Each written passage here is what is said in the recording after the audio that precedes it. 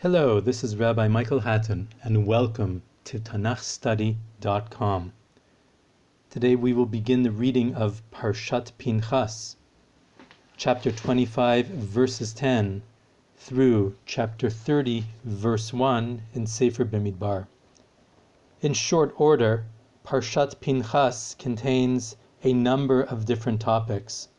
First of all, the aftermath of Baal Peor, which we completed at the end of Parshat Balak. This includes Pinchas's reward for his act of zealousness, a command to engage the Midianites in battle, and then the census of the tribes of Israel and the Levites in turn. This is followed by the report of the daughters of Tzilofchad, who desire a portion of land, even in the absence of any brothers that would inherit. Then the appointment of Yehoshua as the successor to Moshe. And then the Parsha concludes with a discussion of sacrifices for Rosh Chodesh and the holidays, with a particular emphasis on the Musafim, which are understood to be sacrifices that can only be carried out once the people of Israel enter the land.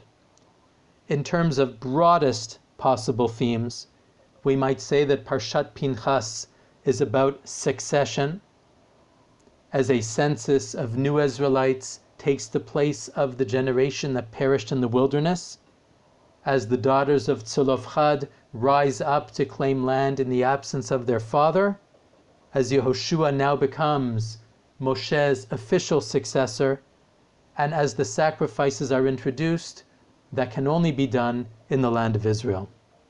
So succession is one major theme, and a sub-theme, preparations or ongoing preparations by the people of Israel to enter the land, which will occur very, very shortly.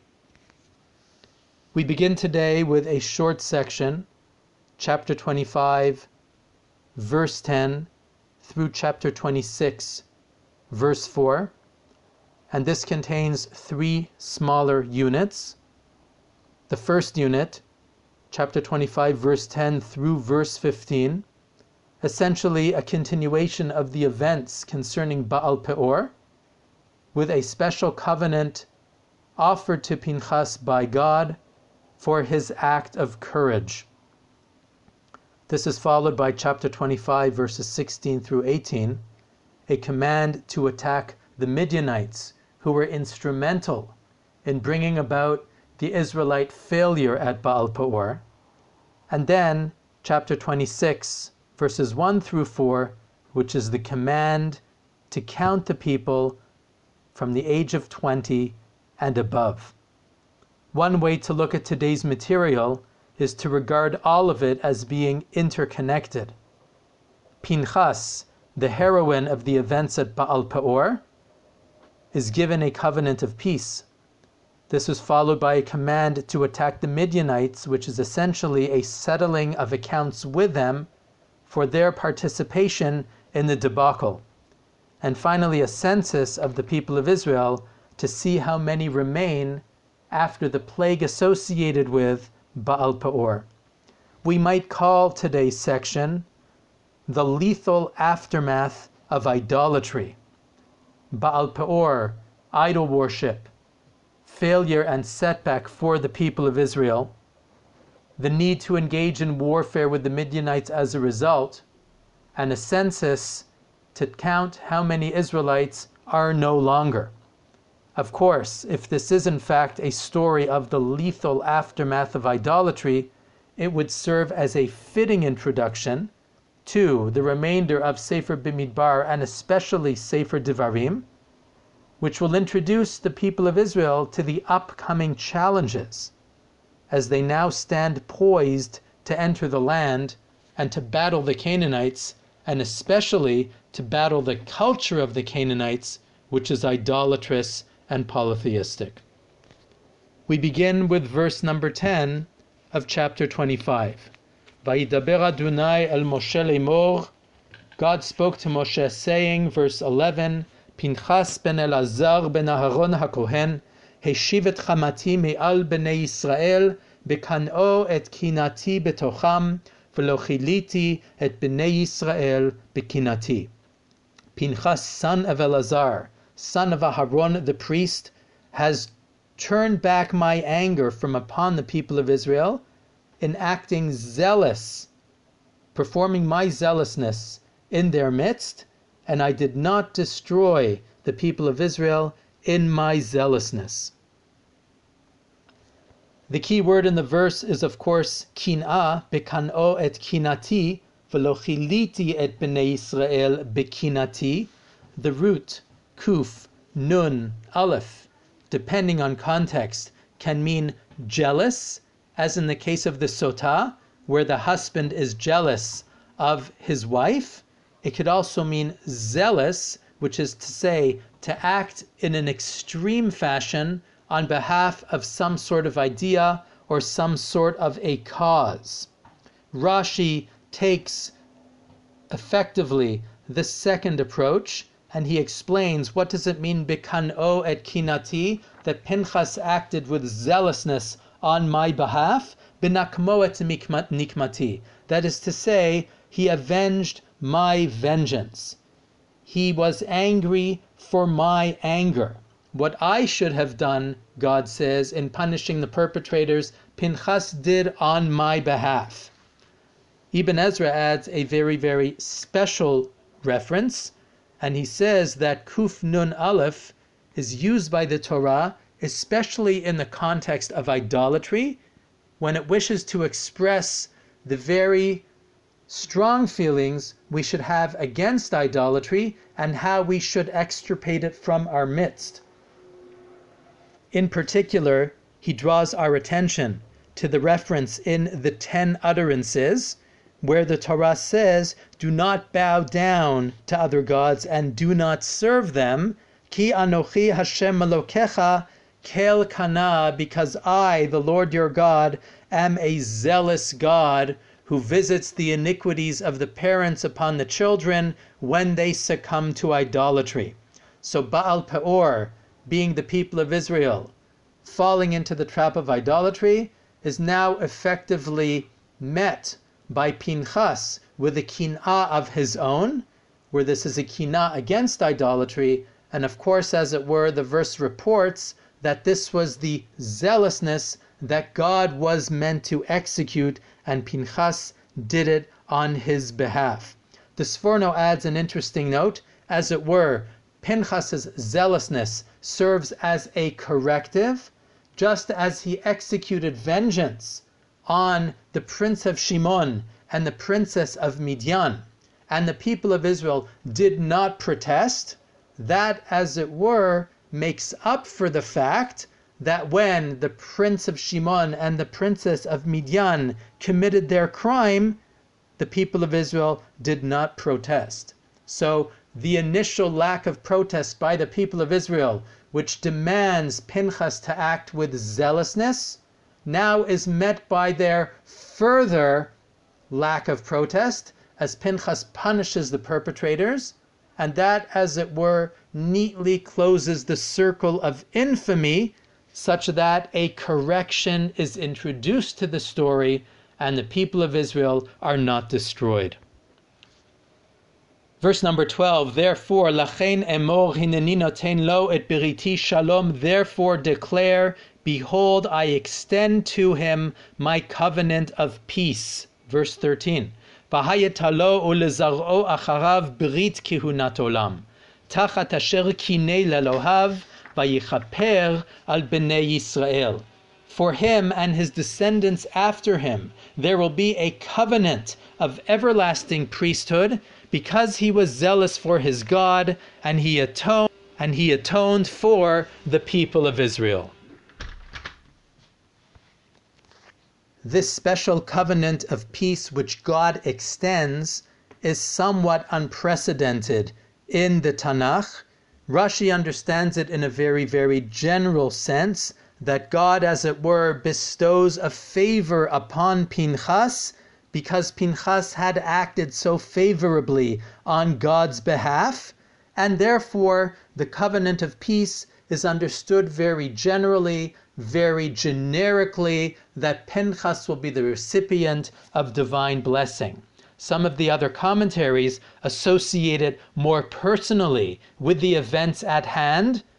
Ibn Ezra is representative of this group, where he explains the following: the need for a brit of shalom, for a covenant of peace, is especially urgent now, such that Pinchas need not fear the brothers, the clan of Zimri, who was, after all, a chieftain of his tribe. We might add, he need not fear the Midianites, whose princess Pinchas killed. So effectively, in stepping up to the plate, having the courage to punish these perpetrators, in spite of their very high standing, Pinchas exposes himself to danger, and therefore the divine response is, fear not, Pinchas, I extend to you, Biriti Shalom, my covenant of peace. The Chizkuni adds a very, very interesting and intriguing insight. He says we have a halacha in the Talmud that kol kohen sheharag et hanefesh lo yisat kapav, a kohen that has killed another person may not recite the priestly blessing, which of course concludes with the word shalom. And we have a verse in Isaiah, Yedechem damim maleu, if one's hands are full of blood, so to speak, one has committed a crime of murder or perhaps even manslaughter, such a kohen may not recite the priestly blessing. Says the Chizkuni, the exception to that rule is Pinchas, and that's effectively what's being referred to in this verse. God says, I extend to you Biriti Shalom, that you will in fact be able to continue to act as a Kohen acts, to offer the blessings that a Kohen offers, including Birkat Kohanim, which of course concludes with the hope that God will lift up his countenance towards the people of Israel and bestow upon them peace. As for the covenant of eternal priesthood, which we mentioned in verse number 13, Rashi indicates that effectively this is the moment when Pinchas officially becomes inaugurated as a priest in good standing, and that from this point onwards his descendants will be counted as Kohanim as well. Rashi indicates that when Aharon and his sons were installed as Kohanim, effectively the kihuna was to pass down through their hereditary line, but only through those Kohanim that would be born from that point onwards. I.e., once Aharon and his children were appointed as Kohanim and were anointed with the holy oil, from that point onwards, any descendants that they would have would be considered Kohanim in turn.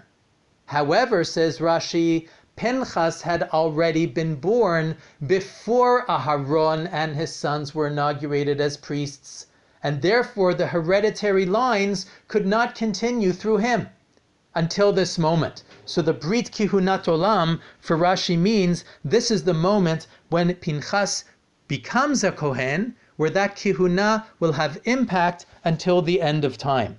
Ibn Ezra remarks that in fact the high priests were descendants of Pinchas, and it could very well be, as far as we know, the Torah doesn't indicate otherwise, that Elazar, the father of Pinchas, had other children, but the line of the high priests would go exclusively through Pinchas, and that is the Brit of Kihunat Olam.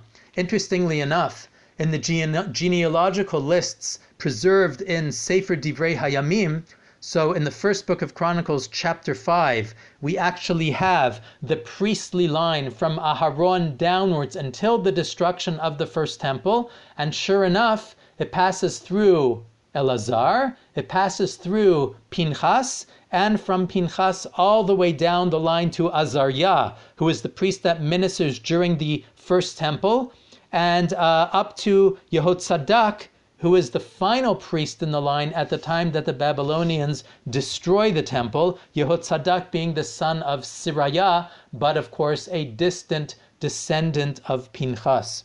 Interestingly enough, we find in the 7th chapter of Ezra that Ezra, the great scribe and priest and religious leader who returned from Babylon to Jerusalem at the beginning of the Second Temple period, was himself a descendant of Sirayah, and Yehotzadak, the high priest active at the time that the people returned from Babylon, Yehotzadak was also a descendant of Sirayah, which is another way of saying that the line of the high priests did in fact pass through Pinchas and continued to do so throughout the period of the First Temple and even into the beginnings of the Second Temple, including such an illustrious leader as Ezra himself. So in fact, this promise of a priesthood, a covenant of peace and of priesthood that would be eternal, was fulfilled, and the line of Pinchas was the most important line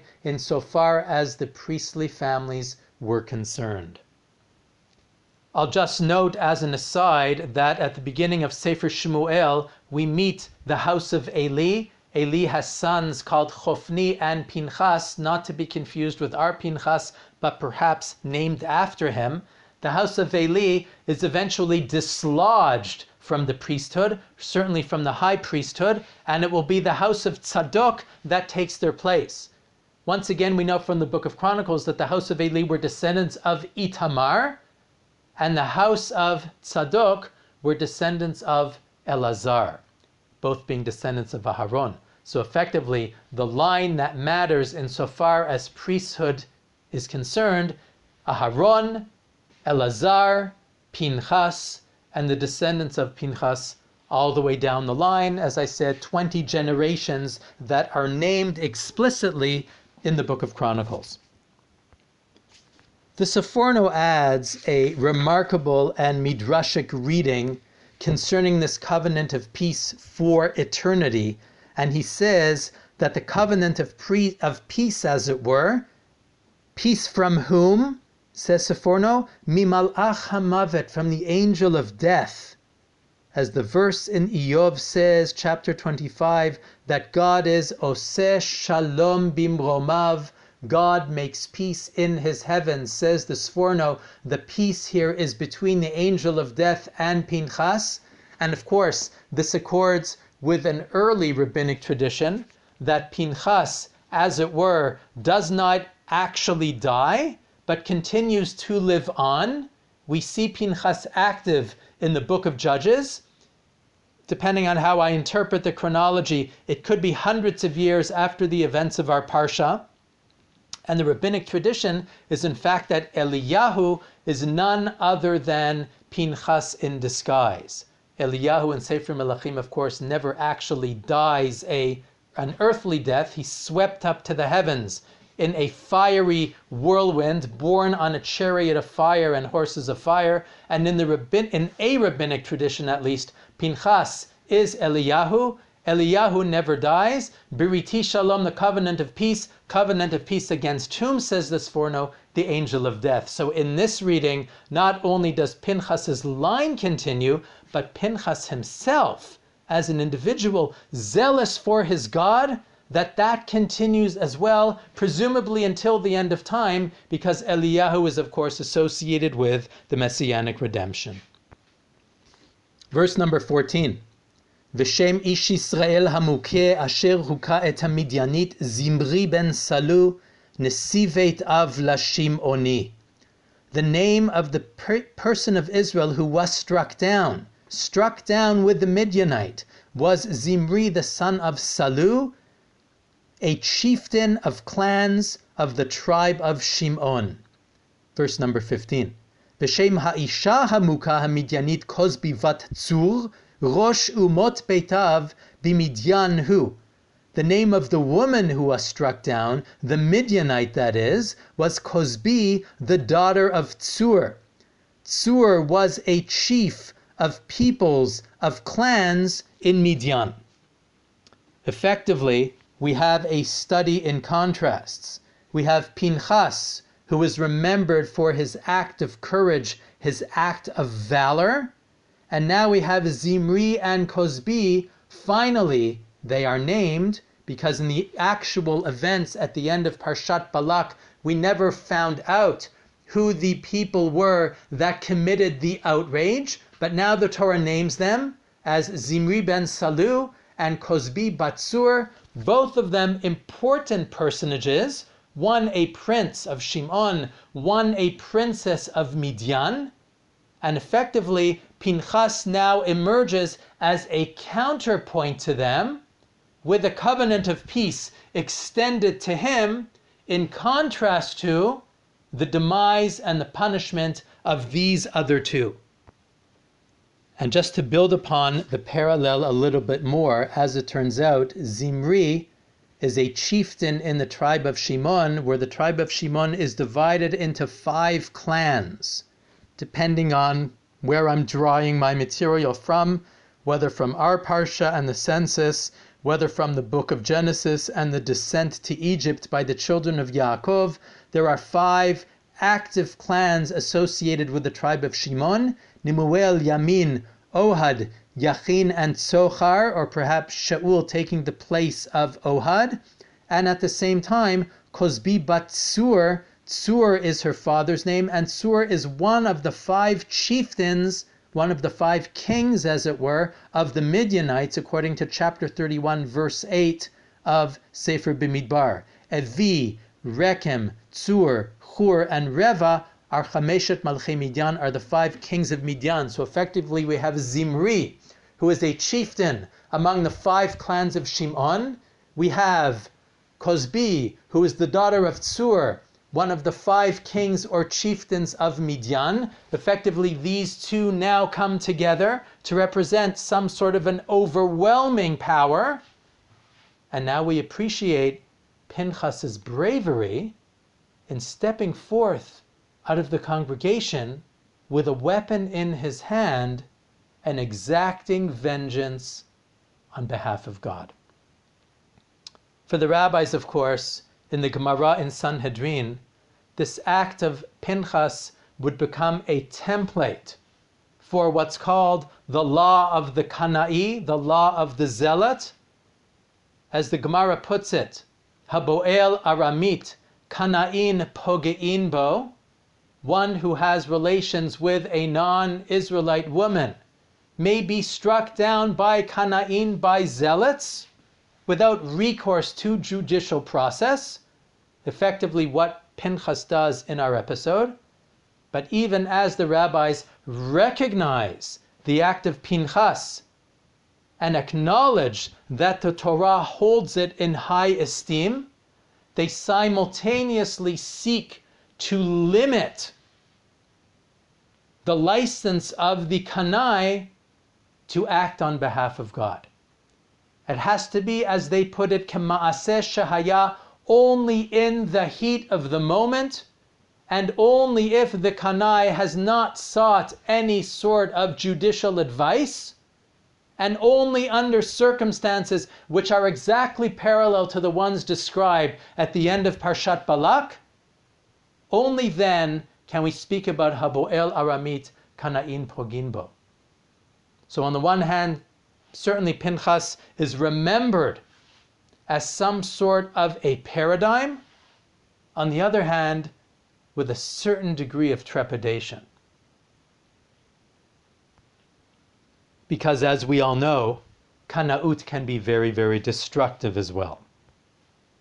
We continue with verse 16. Vayidaber Adonai el Moshe lemor, verse 17. Tzaroret hamidyanim vihi kitem otam.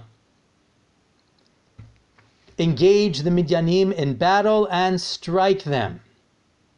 Ki tzorerim hem lachem b'nichleihem, asher niklu lachem al devar peor v'al devar kozbi vatnesi Midyan achotam hamuka v'yom hamagefa al devar peor, because they were enemies to you, with their schemes which they schemed against you in the matter of Peor, and in the matter of Kozbi, the daughter of the chieftain of Midian, their sister, who was struck down on the day of the plague concerning the matter of Peor.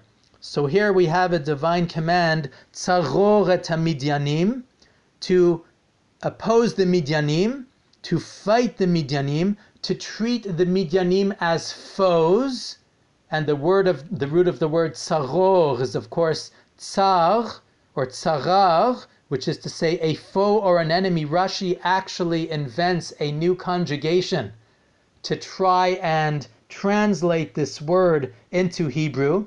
He says, Alechem le'ayev otam.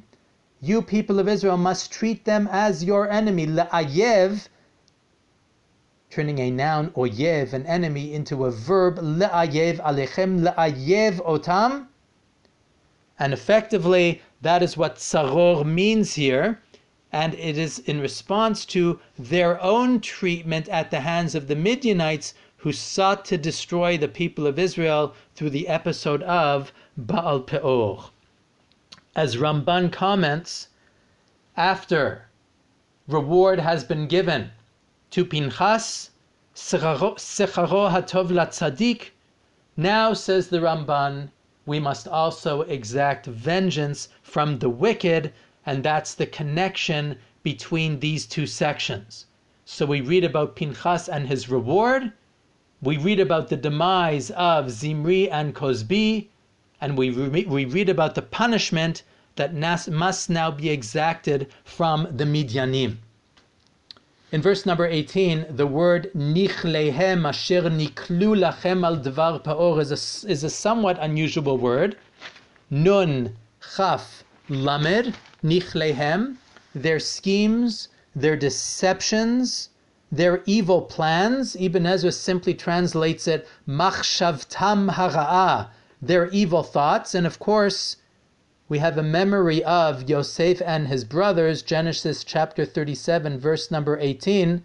They saw Yosef coming, they saw him from afar, uveterem yikrav alehem, before he had actually approached them, vayitnaklu oto lahamito, they schemed and they planned how they would kill him. So this particular word, nachal, is a negative one, and it refers to plans often involving deception for undermining and overthrowing. So as much as the Midyanim planned the downfall of the people of Israel, along with Balak and Bilam, through the agency of the daughters of Moab and Midian and the idolatry of Baal Peor, that's referred to as nichlehem. And that must now therefore be countered with some sort of a strike in order to neutralize that threat. Verse number 1 of chapter 26, Vayehi acharei hamagefa, Vayomer Adonai el Moshe ve'el Elazar ben Aharon hakohen lemor. After the plague, God spoke to Moshe and to Elazar, the son of Aharon, the priest, saying, Se'u et rosh kol adat b'nei Yisrael, miben 20 shana v'mala levet avotam, kol yotzei tzava b'Yisrael.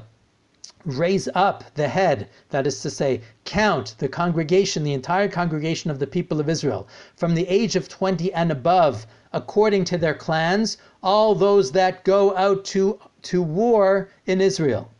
וידבר משה ואלעזר הכהן אותם בערבות מואב על ירדן יריחו לאמור. Moshe and Elazar the priest spoke to them at Arvot Moav, next to the river Jordan, opposite Jericho, and this is what they said.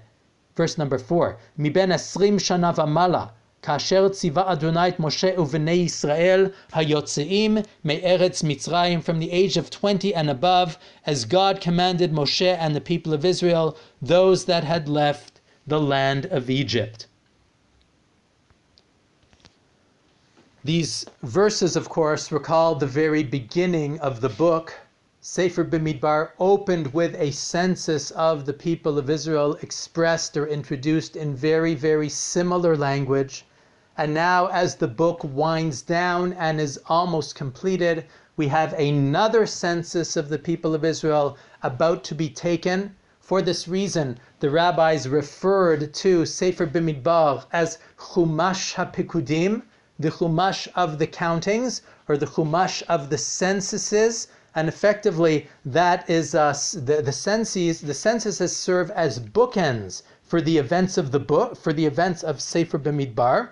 We might say the book begins with a census, a journey through the wilderness is undertaken, it involves all sorts of adventures, all sorts of triumphs, and many, many failures. And now, as that journey comes to an end, another census is undertaken with the people poised to enter the land of Israel. The book opened with hopes and aspirations.